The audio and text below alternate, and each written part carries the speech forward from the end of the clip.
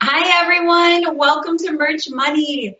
We're so glad to be back. 2 weeks is way, way, way too long. So I know Laura was saying that in the chat, and I'm just so happy to see all of you guys again.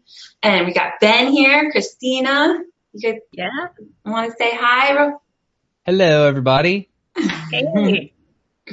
So I am at my parents' house. You can see the background's different.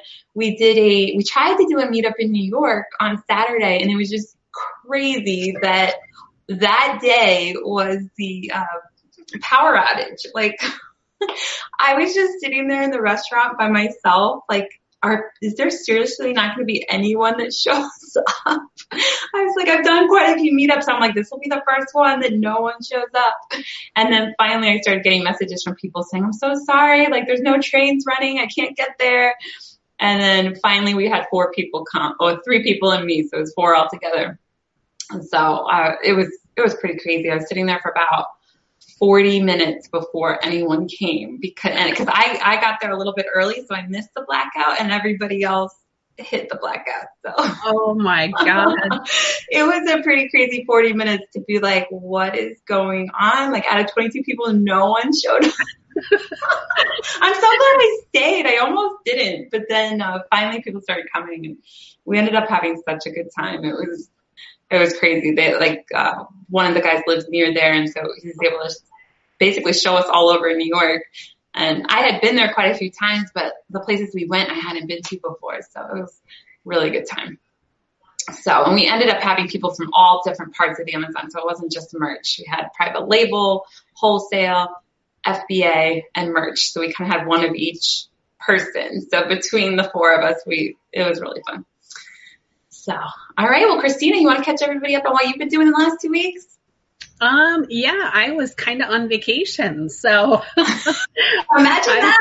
We got So I spent about a week and a half up at Lake Erie at my lake house up there and had a great time. The weather was wonderful. So I'm excited that Helen and I will be at Midwest Ecom this week. So I'm so happy you're coming.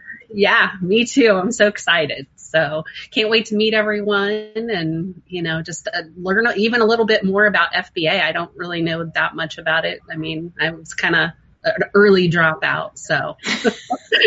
Ben, have you ever done FBA? Amazon? No, but no? I haven't done FBA, but I've talked to a lot of people who have, and some. I was going to say, you've interviewed some. Mm-hmm. So, for anybody, do both of you recommend going to conferences? I love conferences. I love conferences. When I was first actually starting my podcast, like in the very first year, some of the people who were at Traffic and Conversion Summit in 2017, those were some of the heavy hitters for like the initial group of heavy hitters that I brought on my show. And it was because I got to meet them at the conference, and like after they spoke, they would go off to the side and field questions from people. And like I waited until everybody else had asked their question. Then I went up and I was like, hey, have this show. You're a total rock star. I would literally think you're super cool, and it would be so amazing to have you on the show. And some amazing people came on the show, like Pat Flynn came on the show, for example, from there. And See, you're answering the questions I was going to ask. I was like 99% sure that was going to be your answer, that you met a lot of these people at conferences, because it's amazing. Like the conferences I've gone to, I end up keeping in touch with people, met so many people, and then vice versa. The conferences I missed, like I missed the one Christina went to. It was a merch conference. I missed it because it was one of my friend's weddings. And there was a difference from that. Like everybody that went knew each other better, and I was kind of like, I missed out on that. So it makes a big difference if you go, like any that you can go to, go to. I completely agree. Yeah. So excited. So I love the networking aspect, and it's kind of, it's a different world doing online business than it is kind of, from the corporate business world that I came from. And, I didn't even realize there would be networking opportunities and things like that in this world, so to speak. So I'm used to doing those regularly, so it's kind of nice to incorporate that into the new life here. So I remember your first one. Columbus, Ohio, last year. That was, that's where I met Helen, everyone, if you haven't been following. So I was just this beginner in online, just trying to do something online, and decided to go to the Merch Money meetup.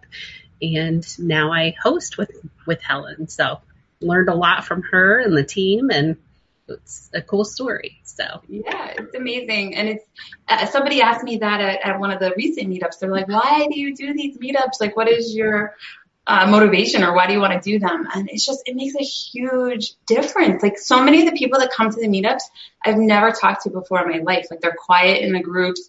I didn't know them. And it's not like they're at tier 25. I mean, some of them are. Beginners are great too. That's how I met Christina. But some of them are like past me. And I'm like, oh my gosh, I'm learning so much from all the people that came to these meetups. So it's just such a better way to get to know people. Well, anyway, let's get into this interview. I am so happy that Ben's here. His story is amazing. He's so inspiring. And I wanted to start the interview with your favorite question to ask everybody. So we're going to throw your own question right back at you. So, Ben, what is your story? Do you want the long version or the short version? You never clarify for people. You let them do whatever they want to do. So that is what I'm going to do with you. I love it. I love being on the other side of that. So I'll take my story back to my childhood. I was born in Metairie, Louisiana, to two people, my parents, who I think are the greatest people in the whole wide world. And I am infinitely grateful for everything that they have done and continue to do for me. So I think my story really starts with them, because if there's anything or anybody who deserves any credit for anything that I may have done, it's them, right? So I just want to start with that. But I grew up in a Jewish household, and from a really young age, I started to learn the value of hard work. And the way that came about was when you're 13 for guys, or 12 or 13 for girls, they get to pick. But when you turn 13, you have your bar mitzvah. And so I was raised in a modern Orthodox temple, which means I had a lot to learn for my bar mitzvah. And just to give you kind of like some context on it, when you're reading from the Torah, which is part of the service that you do for bar mitzvah, it's like trying to read without vowels. And I know that sounds weird, and it is weird trying to do it, and it's really hard. So you have to study for a long time. So I literally studied for a year for one day, which was my bar mitzvah. And so going through that process of studying, every week I met with my teacher, and every week we went over stuff, regardless of how much I may or may not have wanted to do it at the time. And at the end of that year, on my bar mitzvah day, when I did it, the lessons that I learned from that have stuck with me throughout my whole life. And I realized that even though something may seem impossible at first, if you just apply sustained effort over an extended period of time, there's nothing that you can accomplish, because we severely overestimate what we can get done in a short period of time, but we vastly underestimate what we can accomplish over an extended period of time with that sustained, consistent effort. So I started to realize that. And that's just kind of something that has really stuck with me. In addition to, I've loved learning and reading. And I think a lot of it came from that, right? And I mean, to this day, I probably read I try to read at least an hour a day, but sometimes it goes up to like 6 hours a day if I get like really hooked on something. And so through high school, I was always trying to be really active in my school, and that manifested itself in like starting the mock trial team at my school, and being the president of the math club Mu Alpha Theta, being the captain of the basketball team for 11th and 12th grade, being on the track team, the cross country team, participating in Youth Ledge, which was going and it was kind of like putting forth a bill or an idea and pretending to be a country, and then like going back and forth and proving your case as to why you should get your bill passed or your resolution passed. And I hosted my school and started my school's weekly radio show called Taylor Tube, because the school was Patrick F. Taylor. So we had Taylor Tube every single Friday morning during homeroom. They would show it. And so after that, it was so funny because all the little sixth graders, I'd see them in the hall and I'd be like, "Oh, you're Ben from Taylor Tube." And I was a senior at that point. And I was like, "I'm so glad you guys watch that. Thanks so much for watching." So, all these things where that took, it took a lot of effort and it took a lot of time, but it was really worth it. And I realized that I could do all these things. And I think still that comes from, the desire to grow and to learn, that I learned when I was 13 and for my bar mitzvah. And I think that's also culturally something that I've noticed. Just a lot of people who are Jewish, a lot of us share that same mindset, of progress and contribution and trying to learn and grow and get better.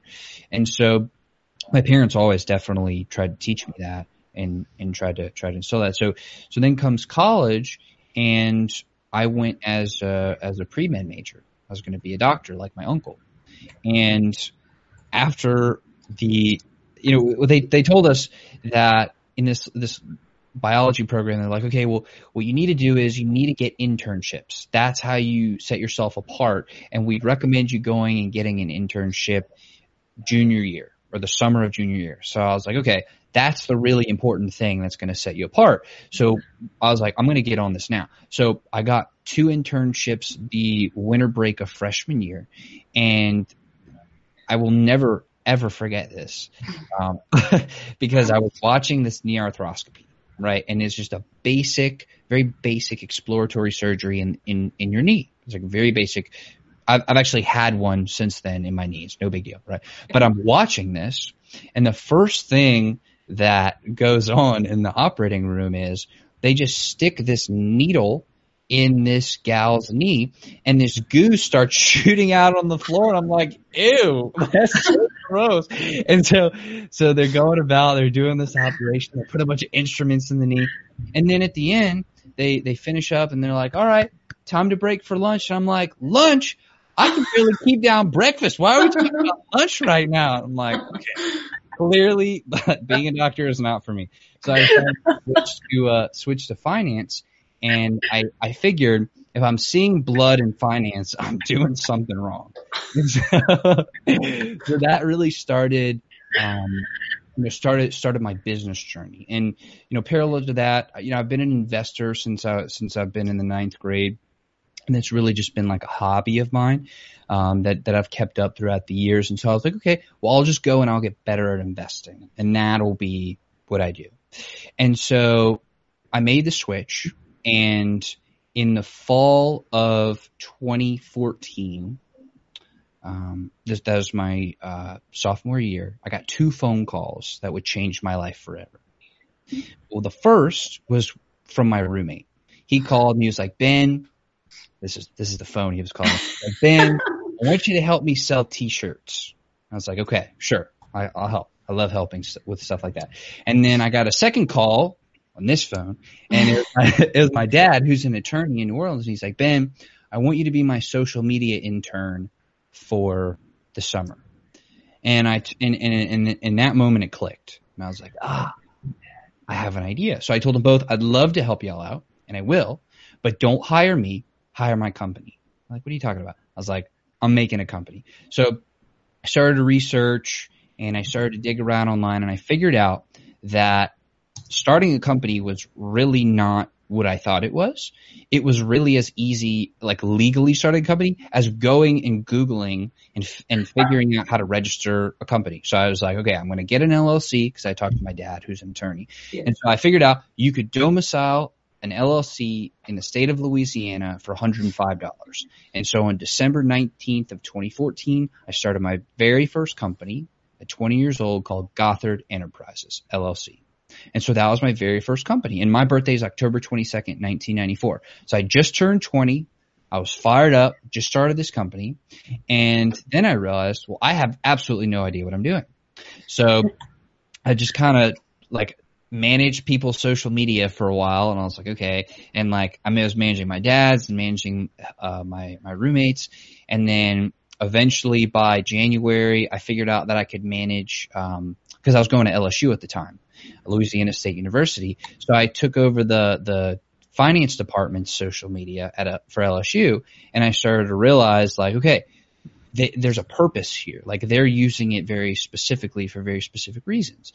And so, I'll be infinitely grateful to Dr. Carlos Lawson. He was the head of the finance department who kind of gave me that shot, gave me that opportunity. And so I started doing that, and then but I was a student worker, so that wasn't technically like through my company, but still it was experience that I used to then, bring that to my company. So it took me until October of 2015, so almost a whole year before I got my first like bona fide paying client. And I gotta tell y'all, it was the coolest feeling in the world. It was so cool. I went to this gentleman in New Orleans who runs a very high-end interior design company, and what I said to him was, I will literally post for you on social media 2 times a week on one platform for $400.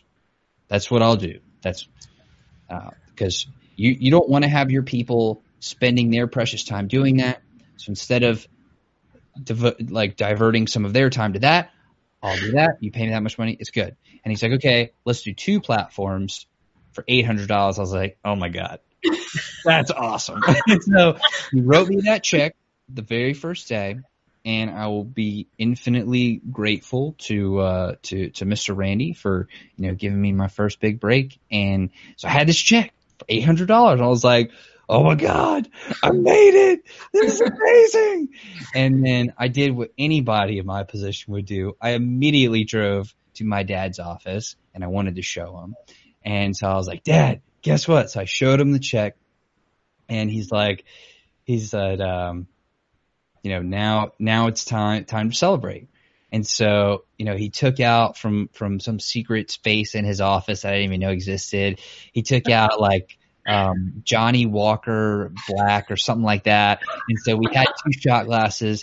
My dad and I clinked, and it was just an amazing time. And I will never forget that. To be able to share that moment with my dad it was very special for me. And so moving forward, I started to pick up more clients, and I started to bring on people to help me as contractors to, kind of to teach them and then kind of sub out some of the work so I could focus on the company as a whole. And it was really cool. Like, I thought it was really cool. As a junior, I was making good money. And it was something that I created, and I was like, this is rad.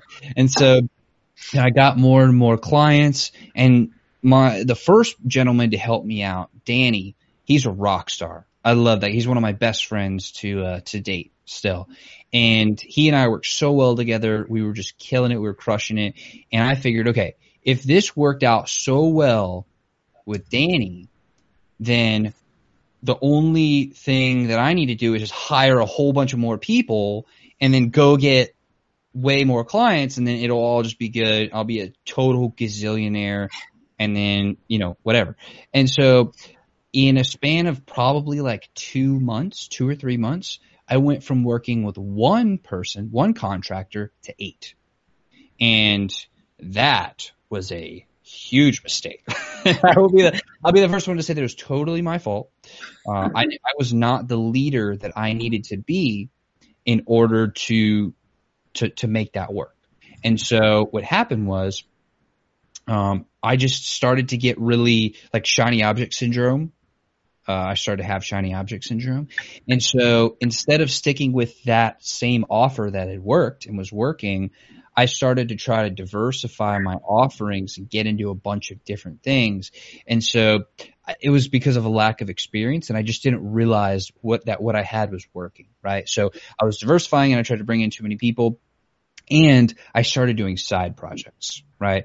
So roughly the time when I started to get that very first, a couple months before I got that first check, I started to learn about passive income, of being able to make money while you sleep.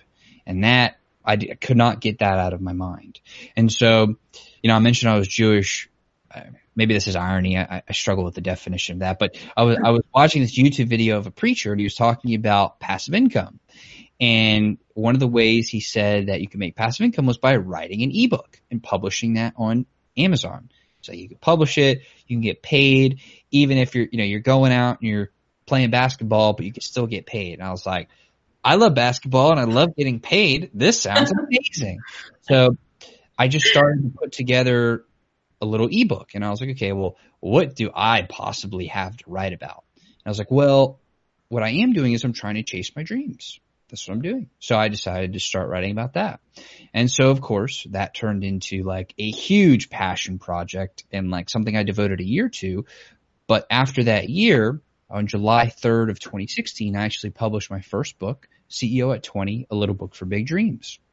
And so that happened in July, and 5 days later, I had messaged every single person that I had ever met in my entire life. And I was like, hey, friends, family, acquaintances, people I may have met half of a time, like 3 years ago, just publish this book. I would so greatly appreciate if you could support me. This is my first book. I would love to hear what you think. It would mean a lot. And so that was a very short list of people because I hadn't met that many people in my life. And so I decided, okay, I need to build a marketplace for my books. And I'm pretty sure I'm talking to entrepreneurs. So I need to build like a group of entrepreneurs, and then I need to listen to their problems, and I'll write more books to solve those problems. That was my thinking. And so on that 5th day, I started Project Egg. And what most people don't know, because I kind of intentionally leave it vague, is that EGG is an acronym that stands for Entrepreneurs Gathering for Growth. And it started off as a Facebook group. And so I did what any 21-year-old trying to reach out to people does, what anybody does in that situation. And I started sliding into people's DMs on Facebook. And I said, hey, cool person who I have never met before, I noticed you're an entrepreneur, a fellow entrepreneur, and I want to know if you want to be a part of this group I'm putting together. And we're going to brainstorm, we're going to solve problems, we're going to be awesome, and it's called Project Egg. And people started saying yes. And I was like, okay, this is cool. I didn't think this was going to work, but this is really cool. And so I didn't see any reason why it wouldn't work, but I didn't know that it was going to work. So people started saying yes. So we started to build a group, and then a couple hundred people got in the group, and I was like, oh, well, this is cool. And like, I don't know what I'm doing with this group, but it's really cool. And so then it dawned on me, I actually don't know what I'm talking about very much. Like, I was going to listen to their problems and solve their problems by writing. But at this point, I really could only put forth research, like aggregated bits of research with my own, information on. And I just kind of done that with my book. So I was like, well, I kind of know what that feels like, and I'm not really sure. But the people who are coming in the group, I was like, these people are way, way more successful than I am, financially speaking at this point. And so I was like, okay, well, I'll just ask them. I'll ask them how to do it. And so that's how the podcast came about. And so on July 27th of 2016, 24 days after the book launched and 19 days after the group started, I published my very first interview.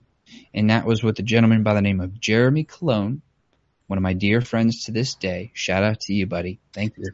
And he had an amazing story of donating a kidney to his father to save his dad's life. And because of that event, he got inspired to become an entrepreneur to impact other people. And I was like, oh my gosh, it's an amazing story. And I love stories. I'm such a story person. And so, as you can see, I'm going on and on with the story. And so I was hooked. And I started asking everybody, can I interview you? And specifically the language is, hey, Helen, would you be interested in getting interviewed?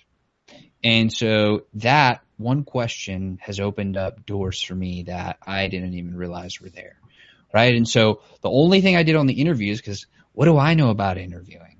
I have no idea. But all I ask people is, what is your story? That's the only question that I ask them.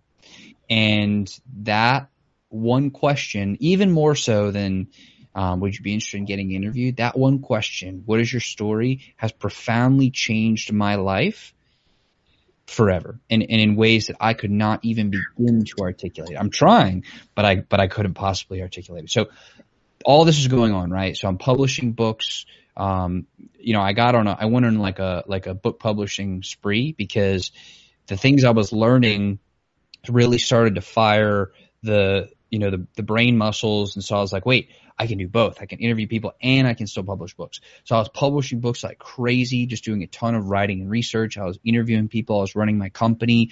By this time, I had also started working with a friend of mine in New Orleans to launch a music festival. And so what we decided was that people started finals on a certain day, like final exams.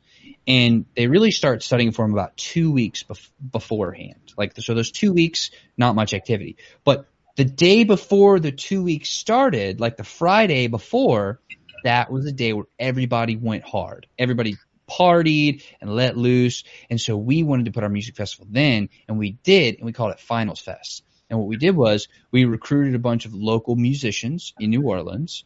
We recruited a bunch of local artists. Oh, the musicians to come play, the artists to come show their wares. We recruited local nerds, and I say that lovingly because I'm a nerd, to bring out like a video game system so people could play video games at the festival. And then we recruited our moms to come and help us with the food. And so because of all those various groups of people, who I'm infinitely grateful to all of them, especially the moms, especially my mom, we pulled it off.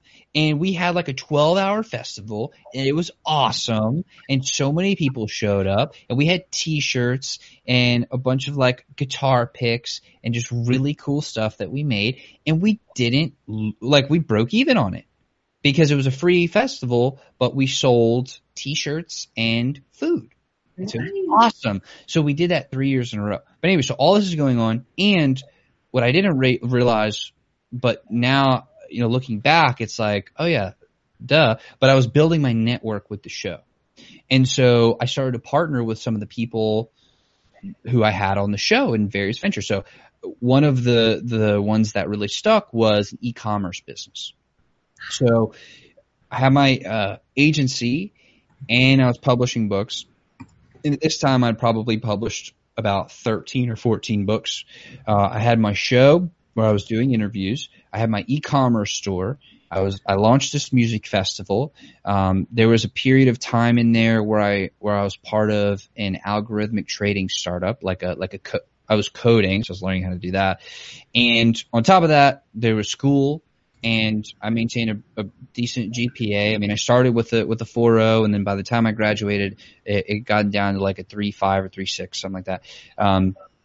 But that whole time I was doing all those things, and then every once in a while I decided I was going to sleep.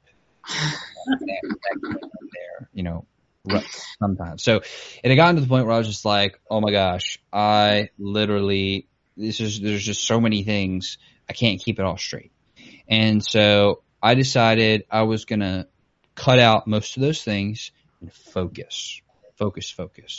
And so I did 4.5 years of college because I switched from pre-med to finance. So I was there 4.5 years. So in that final half a year, I really started to wane, to wean off of some of those other things. So I started to slowly close down the agency. I started to slowly stop publishing new books. and I closed my e-com store, and I was just focusing on the podcast because I figured this brings me the most joy, and I need to finish school, regroup, figure out what I'm going to do. So that's when I started to really focus on the show. But then I had shoulder surgery, and so I couldn't really like do a show with a messed up shoulder. So then I had to just pause everything for a period of a couple months. And honestly, I couldn't even tell you what I did in those couple months. It's just a blur. I was just focused on trying to get better. I graduated from school. And so after that happened, I restarted another agency with another guest of the show. And then we did the agency for a little while, got a couple clients, and then we realized it really wasn't what we wanted to do. And so then I was like, okay, again, I need to refocus on the show. And so this now brings us to last year, and I made a commitment in the latter part of last year, later fall, that I was going to go all in on the show, and that's what I was going to do. And so I put that out in the world. I started to build a team for the show. I invest all the money that I had made from all my previous ventures. I was investing more, all of it into my show, building the team.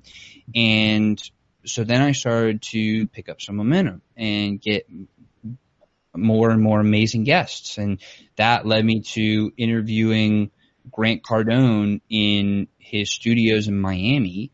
Led me to interviewing New York Times bestselling authors, to Emmy Award winners, and to, TEDx speakers, people who have spoken multiple times at TEDx events, people who are on Forbes lists, like Forbes top 50 social media power influencers, top 30 under 30 entrepreneurs, just incredible, incredible people.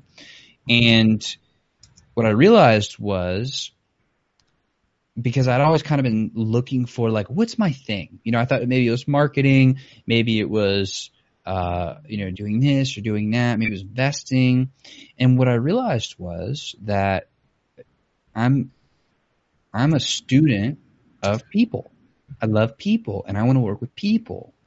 And so that has been really a revelation for me in the past year or so, that my trade, my skill, my craft is working with people. And so when that kind of clicked, I was like, okay, well, I'm working with people. Okay, well, how do you make money just working with people?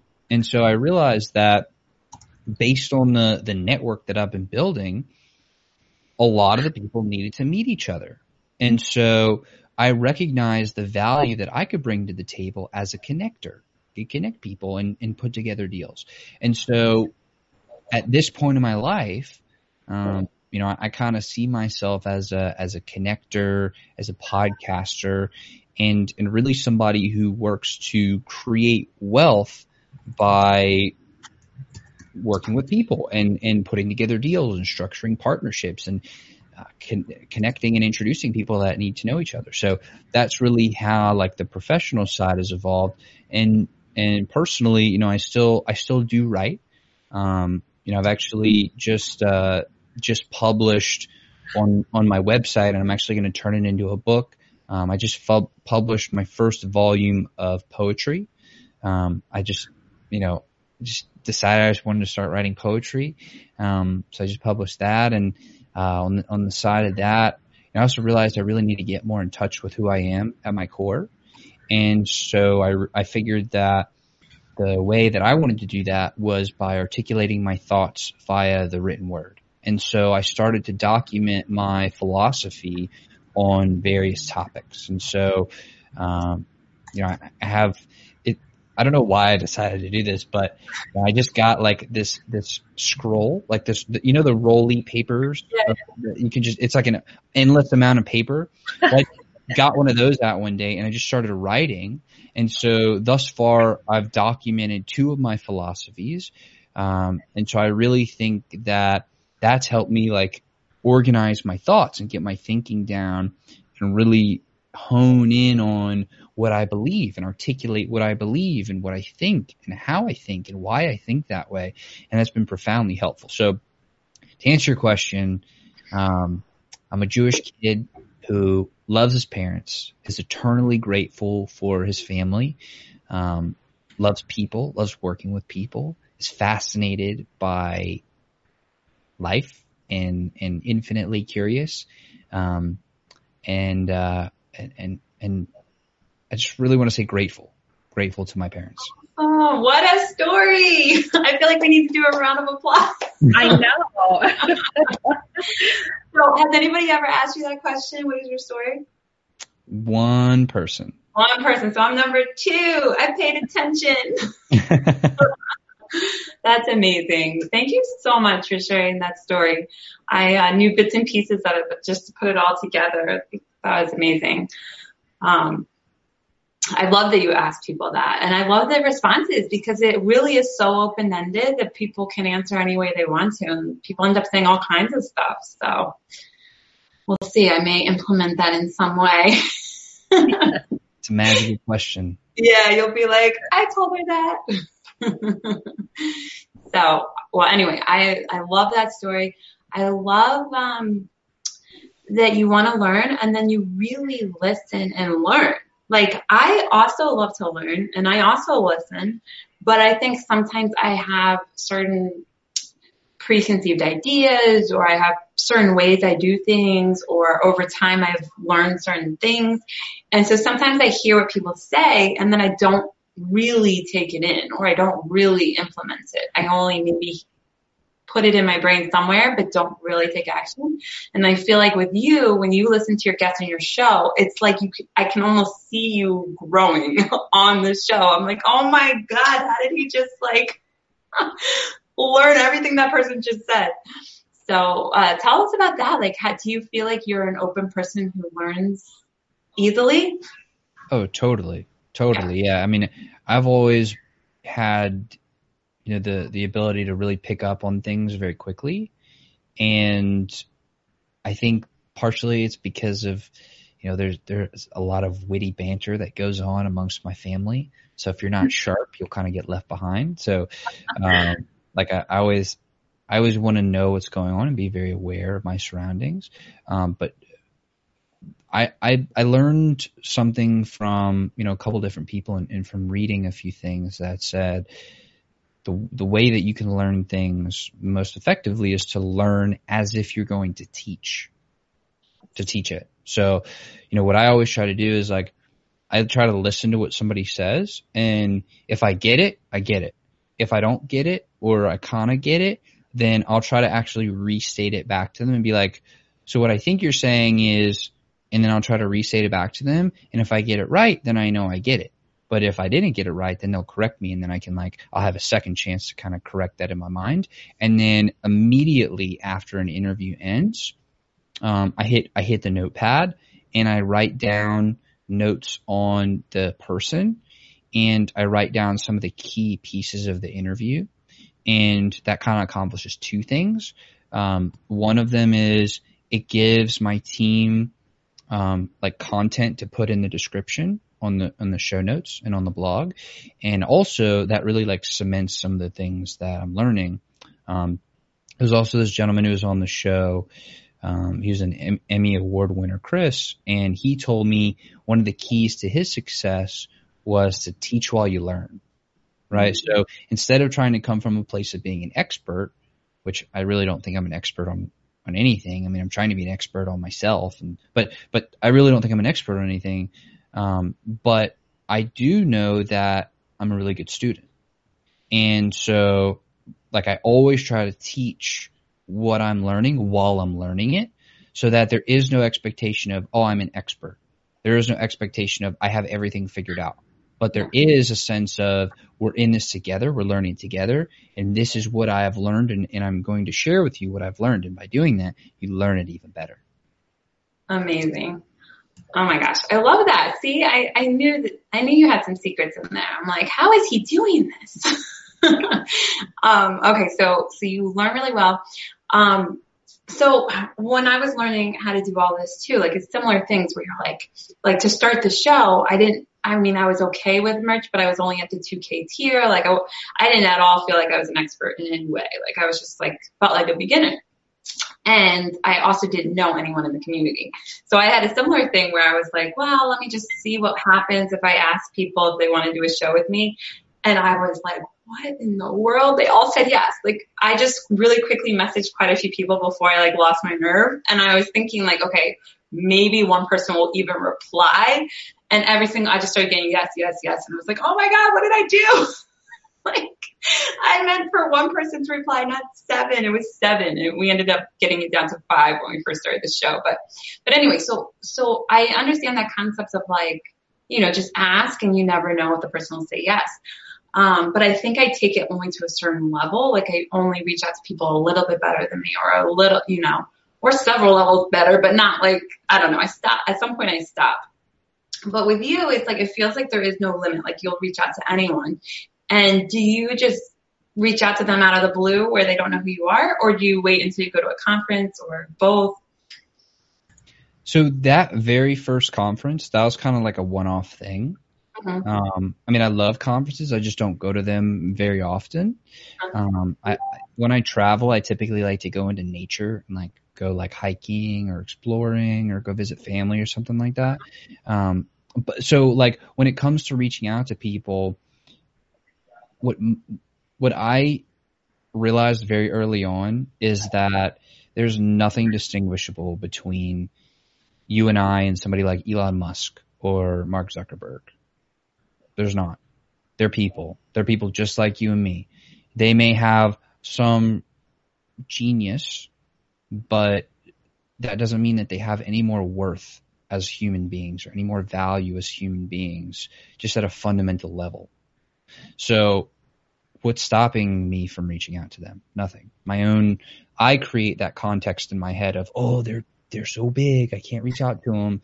And honestly, who cares? Like either they're gonna ignore you, which happens a lot, or they're gonna answer you and say yes, or they're gonna answer you and say no, and no actually just means not yet, right? Yeah. So like 2 out of the 3 answers is good, because if they say no, then they recognize that you exist. So that means they're kind of somewhat obligated to answer you the next time you reach out, if you do it politely. So it's like 2 out of the 3 are an in. And if they don't answer you, then that's the perfect opportunity for a killer follow-up, right? So actually 3 out of 3 are all good things, right? So when it comes to reaching out to people, I always go straight for the DM. I mean, I ruthlessly slide into people's DMs, like hard and true, seriously. Like there's nobody whose DM I will not slide into, or at least try, right? Like I'll say this. I've emailed Jessica Alba twice on 2 separate occasions, like, reaching out. 2 times I've been shot down. Is that going to stop me? No. Am I eventually going to have her on my show? I really hope so, because that'd be really, really cool, right? But like, got a lot of years still to try.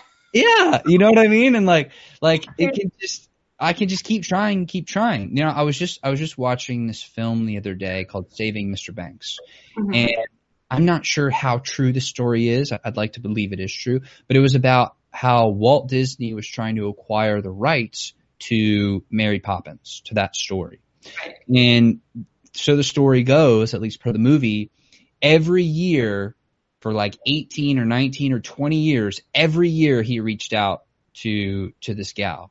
And every year she told him no. And then on like the 20th year, whatever the year was, then she said yes. And then he got the rights, and he got what he wanted because he was persistent. And like he continued with that, right? So it goes back to a sustained effort, consistent effort over a long extended period of time.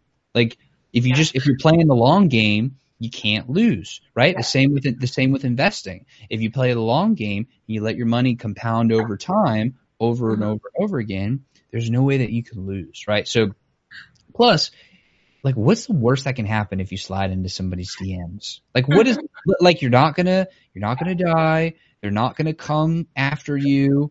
And by the way, if they do, like that means they're giving you attention. So you can find a way to spin that, and it'll be awesome. Like, I promise you guys and gals, there is nothing bad that can happen from reaching out to somebody respectfully, Yeah. Respectfully is the key, right? So I just continuously slide into people's DMs. For example, Grant Cardone, that took 13 months to book. Wow. That's less time than it took him to get his wife, right? I'm pretty sure it was longer than that he was after his wife. Probably, yeah, but it took 13 months. The first time I emailed him, he's like, because I found, I'm also a good researcher, so I will search endlessly to find their contact information or to find their social media profiles. So I hunted and I found his email address and I emailed him and I was like, hey Grant, and I have this nice little template that I built out to send to people through email, right? Mm-hmm. And so he answered me and he's like, thanks for the opportunity to work with you, which is very smooth. That is so very nice. Smooth. Reach back out in 12 months. I was like, oh. So I was like, no, I don't want to have to wait that long. Cause like, I'm like aggressively patient, or I try to be. So I'm like, but I was like, fine, I'll just be patient. That's so smart that he said that. Well, good for him for like being polite, but also like setting boundaries. Cause if someone waits 12 months, I'm sure like he'll be like, okay, fine, they waited, I'll do it. Exactly. Yeah. So immediately I put a notification in my calendar and I put like 3 of them. So it would all like, like reach out to Grant. And I was waiting. Oh, was I waiting? I was just like, I wasn't thinking about it all the time, but it would come into my mind a lot. And I was like, ooh, 6 more months. Ooh, 3 more months. It's the day. So then I reached back out to him and I replied to his message where he said to wait 12 months. And I was like, hey, Grant, I've been waiting for this all year. Who do I need to talk to make this happen? And so he shared the contact information of the appropriate person. And so then I had to follow up with her for like another 4 or 5 months. And there were times when I thought that wasn't going to happen. And I was like, oh no. And after all that, you're still only 24 right now, right? Yeah. All these years, it feels so long. And then you're like, wait, I'm only 24. Like, yeah, but it's like, but then it happened, right? And then I get to fly down to Miami, go into his studios, shake the man's hand, and have a lot of fun. Like, it was so worth it, So I think the answer to your question is it's a long-term approach where I know that nobody's going to ignore me for the next 30 years, and I'm okay with that if they ignore me for the next 29. But as long as they say yes on that 30th, I'm good. And I like how you said aggressively patient, because I think I have that down pat where I'm like, oh, long-term approach. But it's like, no. Long-term approach, if you've already contacted them, like you already put out the effort, and then sometimes it takes a while after that. It's not waiting a year to put out the effort. Right. You got to be aggressive, and then, it might take a little while. So, because I think I tend to be more gradual, like, okay, we got this person, now let me try to reach a little bit more, and instead of just being like, nope, Grant Cardone right now. So that's what I learned from you, where I'm like, oh, okay, like I need to just reach out to them right now. And also I learned about how you just like immediately like pick up everything when people tell you. I'm like, man, I am not that much of a sponge. Like I am a little bit, but like you're a sponge where you're like, oh my God, all of a sudden you have all of Grant Cardone's knowledge in your head, like immediately. And I'm like, oh my God. So I learned that from you, being a sponge for the right people. You surround yourself with the right people to want to be a sponge from. Like, you sort of... I try. Now, I will say, like, one of the things that I try to do with my show is it is a pitch-free zone. Like, no pitch zone at all. Yeah.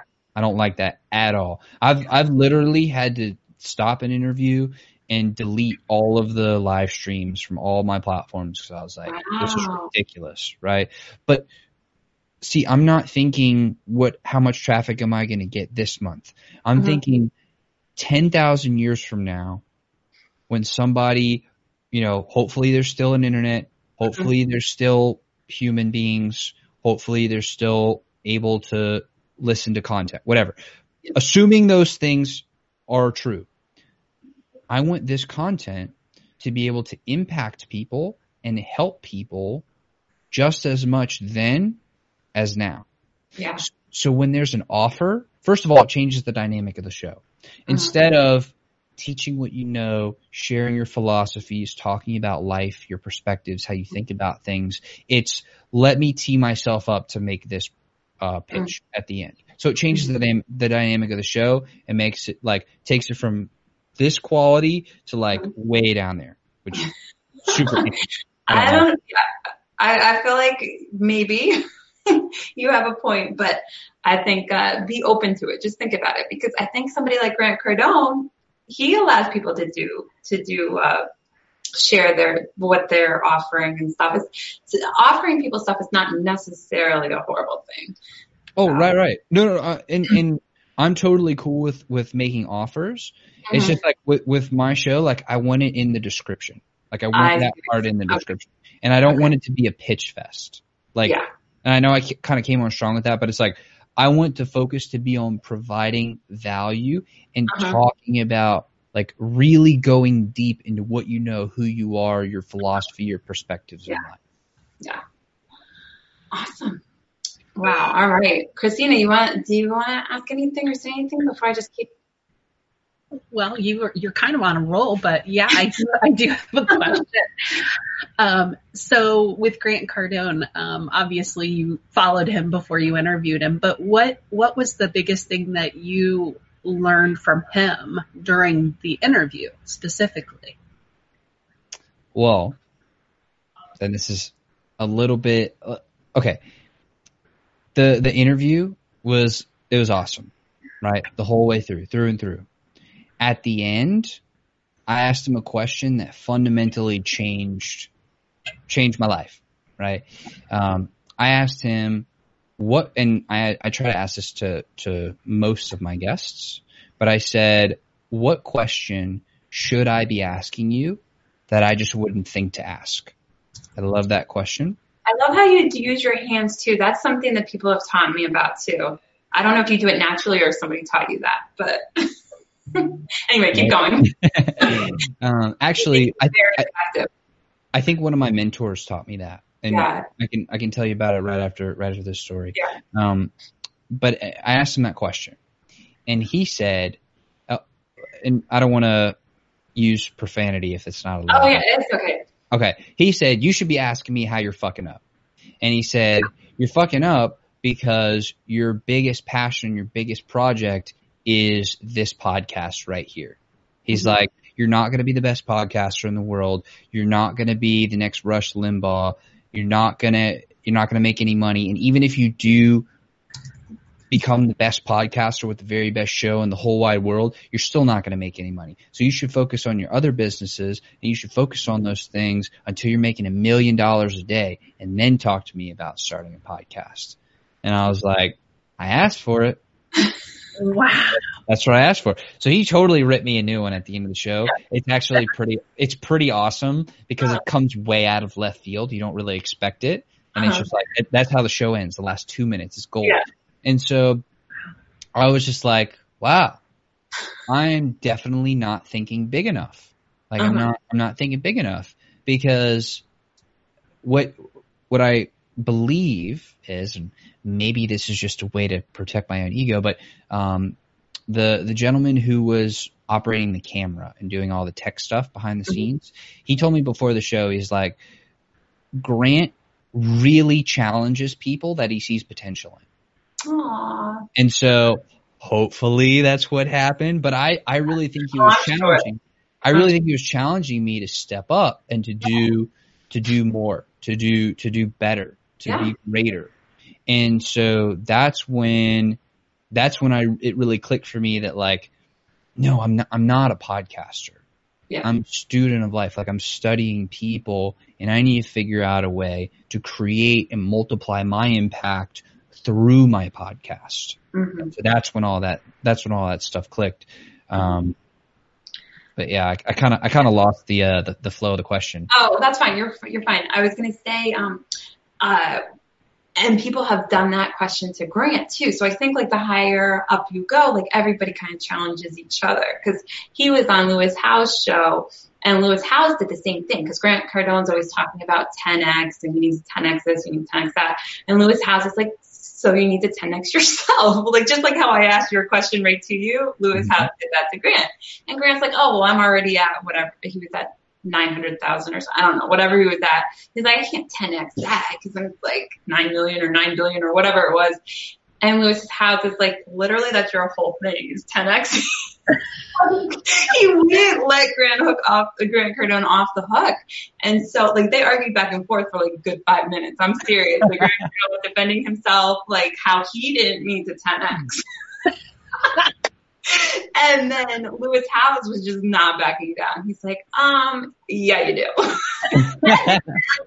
After that show, Grant talked about it for quite a while, like on his little daily things. And he's like, like Lewis Howes won't let me like not 10X this. And he ended up doing it. He ended up being able to 10X it after that interview with Lewis. That's amazing. Yeah. So everybody, it's hard. Like when you're saying what you believe, sometimes it's very hard to do it yourself.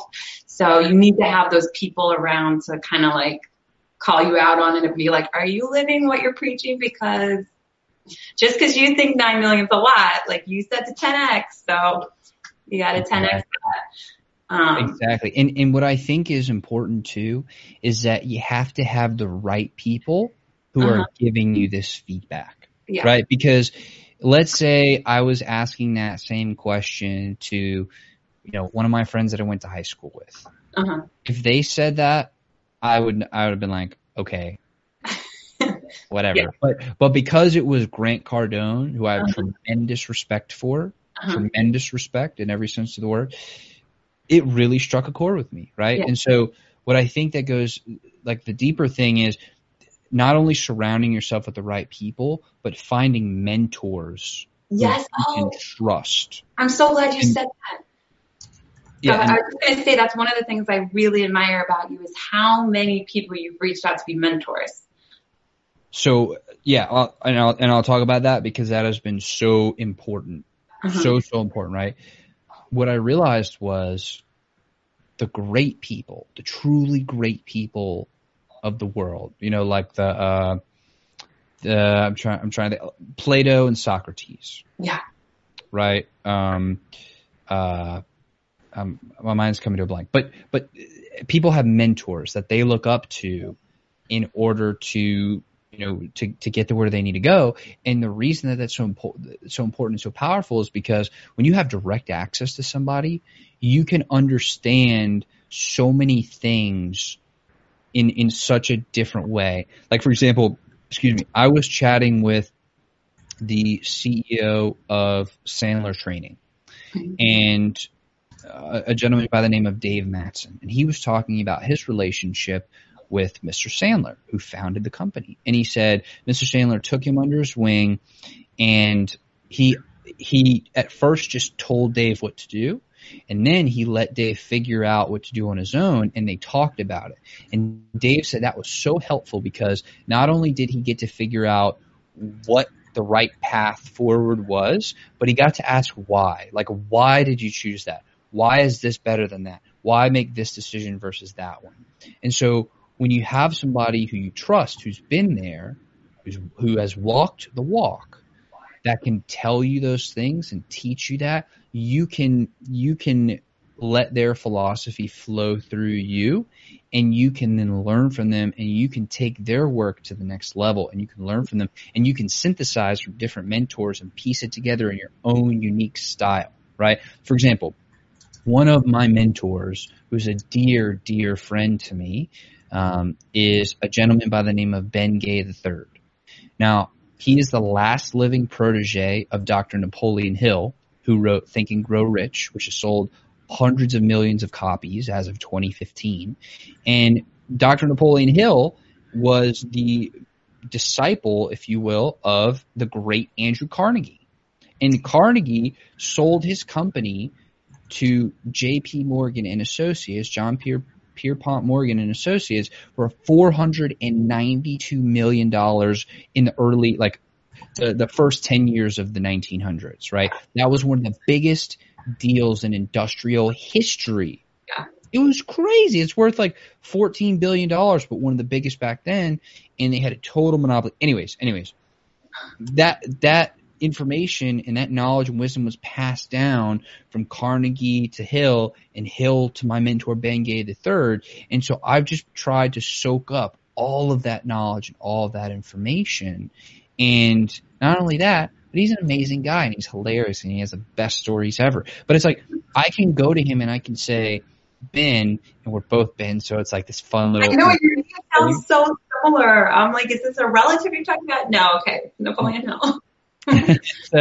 So, you know, Ben and I, we go back and forth, and his wisdom and his advice is so tremendously valuable to me for so many reasons. And I'm so very grateful for, you know, that he would choose to share time with me. But because of that relationship, I've learned so much from him. Right. So, you know, he's one of my mentors. Another one of my mentors is a gentleman by the name of Michael Julian. And the reason I asked him to be my mentor is because he not only has an extraordinary track record of running multiple businesses in like the private investigation and securities business, but also he's been the president of a bunch of different nonprofits, and he's huge into philanthropy, and, you know, he helps different organizations for kids, but he's done so much already. But his latest project and passion is a program where he's trying to eradicate active shooter events. And the way he's trying to do that is by teaching people, you and I, how to act, how to behave during an active shooter event, right? And it's called Alive. And so he's changing the way that's done. And he was so passionate about what he was doing. And he's such an expert and he teaches this, and he has saved people's lives. And I was like, oh my gosh, like I thought I was passionate about what I was doing. Like, teach me, please. Like, please teach me, right? So I just like ruthlessly hunt mentors who can teach me something very specific. And here's the key, right? Here's how you get people to be your mentor. Now, with a podcast, it's easy because you get that one-to-one interaction. So figure out a way to talk to them one-to-one. Ask them, what is your story? I don't care if you're on a podcast. I don't care if you're on a job interview. I don't care if you're talking to a potential mentor, a potential customer, like your parents. I don't care who it is. I promise you that question can fundamentally change your life and will improve the relationship between you and the person that you ask that of. Okay? So ask somebody, what's your story? Listen, figure out if not only are they qualified to teach the thing that you want to learn, or if they can teach you anything, but if they're the kind of person you want to learn from, if their values match with yours, and you'll know if you really listen. And then once you've listened, maybe ask a few follow-up questions, then ask them this question. Hey, Helen, would you be my mentor? And almost every single time I've asked that question, the answer has been yes. And then they're like, what does that look like to you? And what I would recommend is saying, whatever your schedule permits, maybe once a week, every 2 weeks, once a month, we get on a call and we talk about what's going on. And I ask you for your opinion on what I'm doing. And then you do it, right? And you follow up with them and you put it in your calendar. And when you say you're going to do something, you do it. And you build that relationship with them.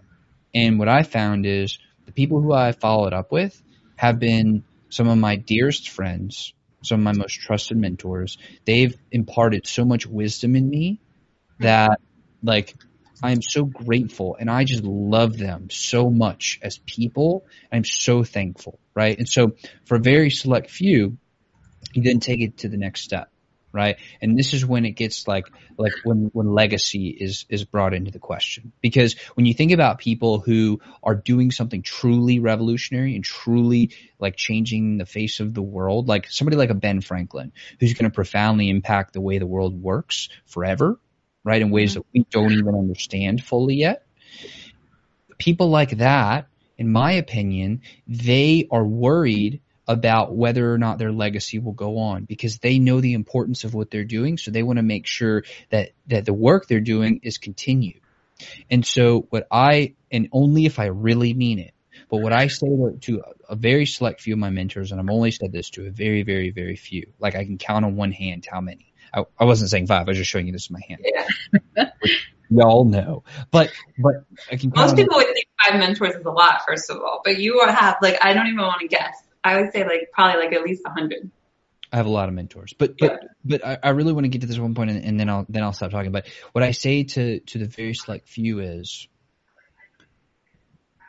Helen,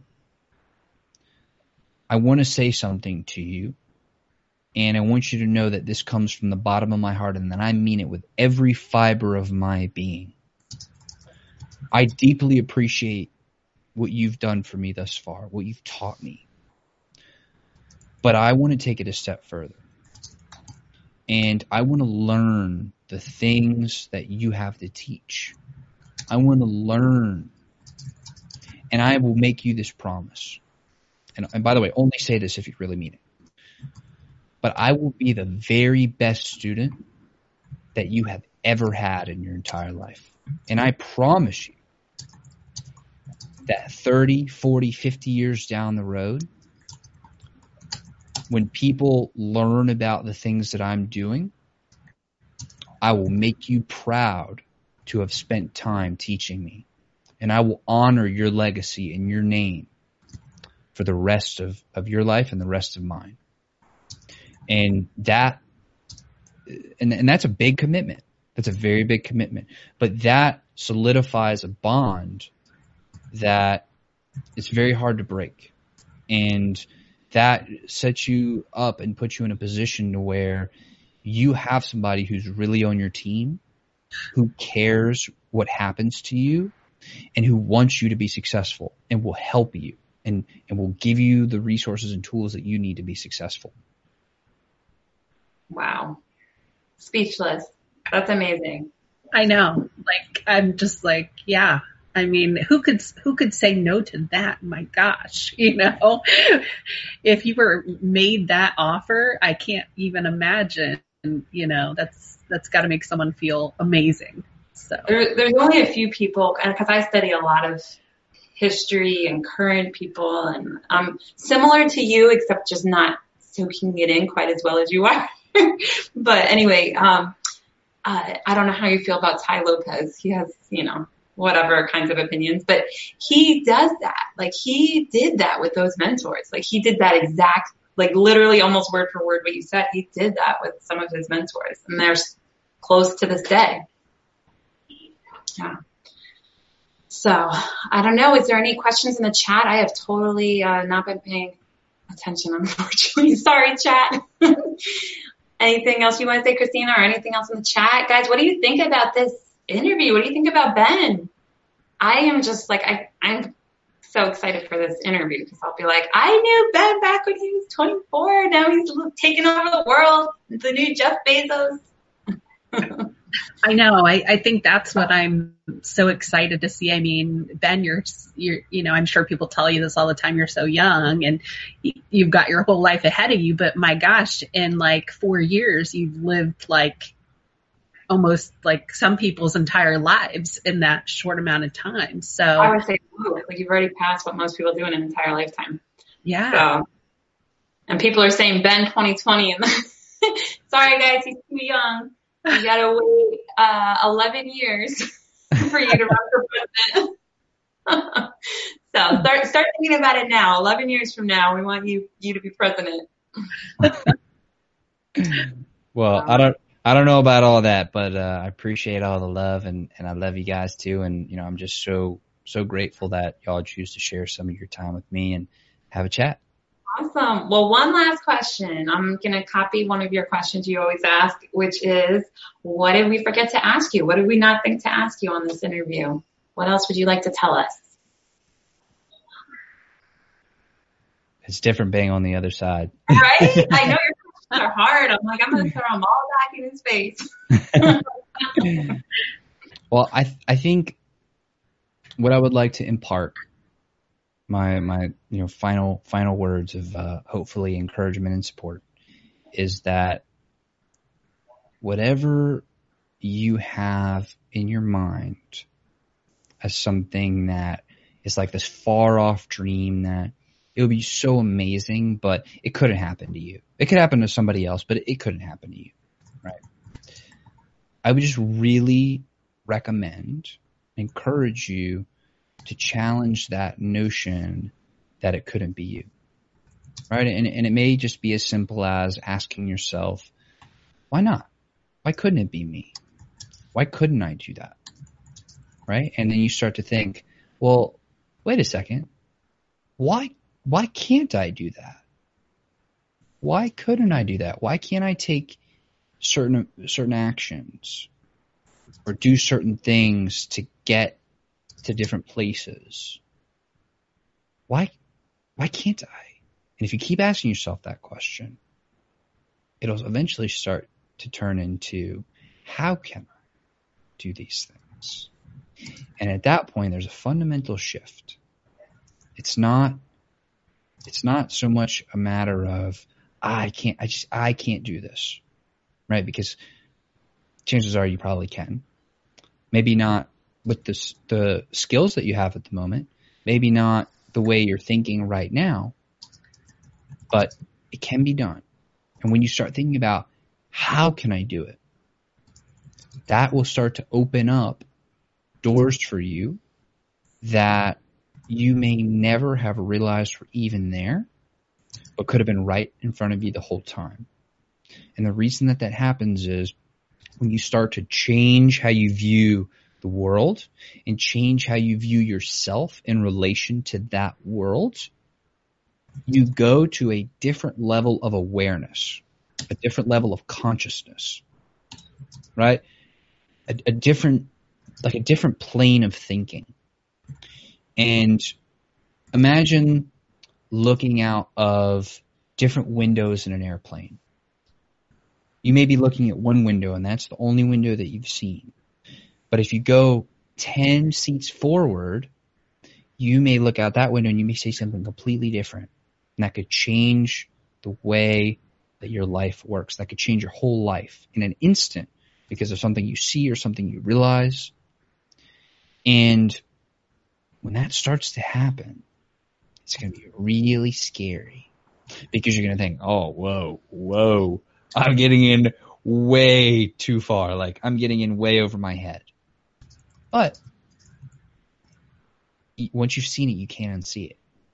You see it, you're like, oh, whoa, wait a second. I'm seeing something I've never seen before. I'm seeing opportunities I've never noticed before. If there's this much difference in that little bit of a shift, imagine if there was a bigger shift, how much bigger of a difference there is. Mm-hmm. And so when you keep going down this rabbit hole, what it will eventually, hopefully lead you to is the realization that you can literally do anything that you want. And I know that's super generic and that's super cliche, and I'm sure you've heard that a whole bunch of different times, right? But I'm telling you, when you start to explore the realm of possibilities, when you start to ask yourself, why not? Why can't I? How can I do this? You don't have to know how to get there now. You just have to decide where you want to go. Once you make that decision, that is that final switch to put you into that new state of consciousness, to that new level of awareness, and then you can begin to explore that level of awareness. It's not all going to happen at once. It's going to take time. But you will figure out how. And then it becomes a decision of whether or not you want to pay that price to get to where you want to go. But it is possible. It's not that it's not possible. It's whether or not you want to pay the price that it takes to get to where you want to go. But you can do it. Mic drop. Amazing. Thank you so much for being on our show. We really, really appreciate it. And I know you're going great places. You already are. So thank you so much. Absolutely. Well, thank you, Helen and Christina, so much for having me on the show and, being gracious enough to invite me here and to create this space that was very safe, very welcoming and open space where we could talk about this stuff. I'm very grateful and very appreciative of that. Thank you. And thank you, everybody who's watching. And be sure you follow Ben. His website is in the description. So make sure you go over there and follow him on Facebook too. All right. Thanks, everybody. Have a great night. We'll see you all next week. Thank you, Ben. Thank you so much.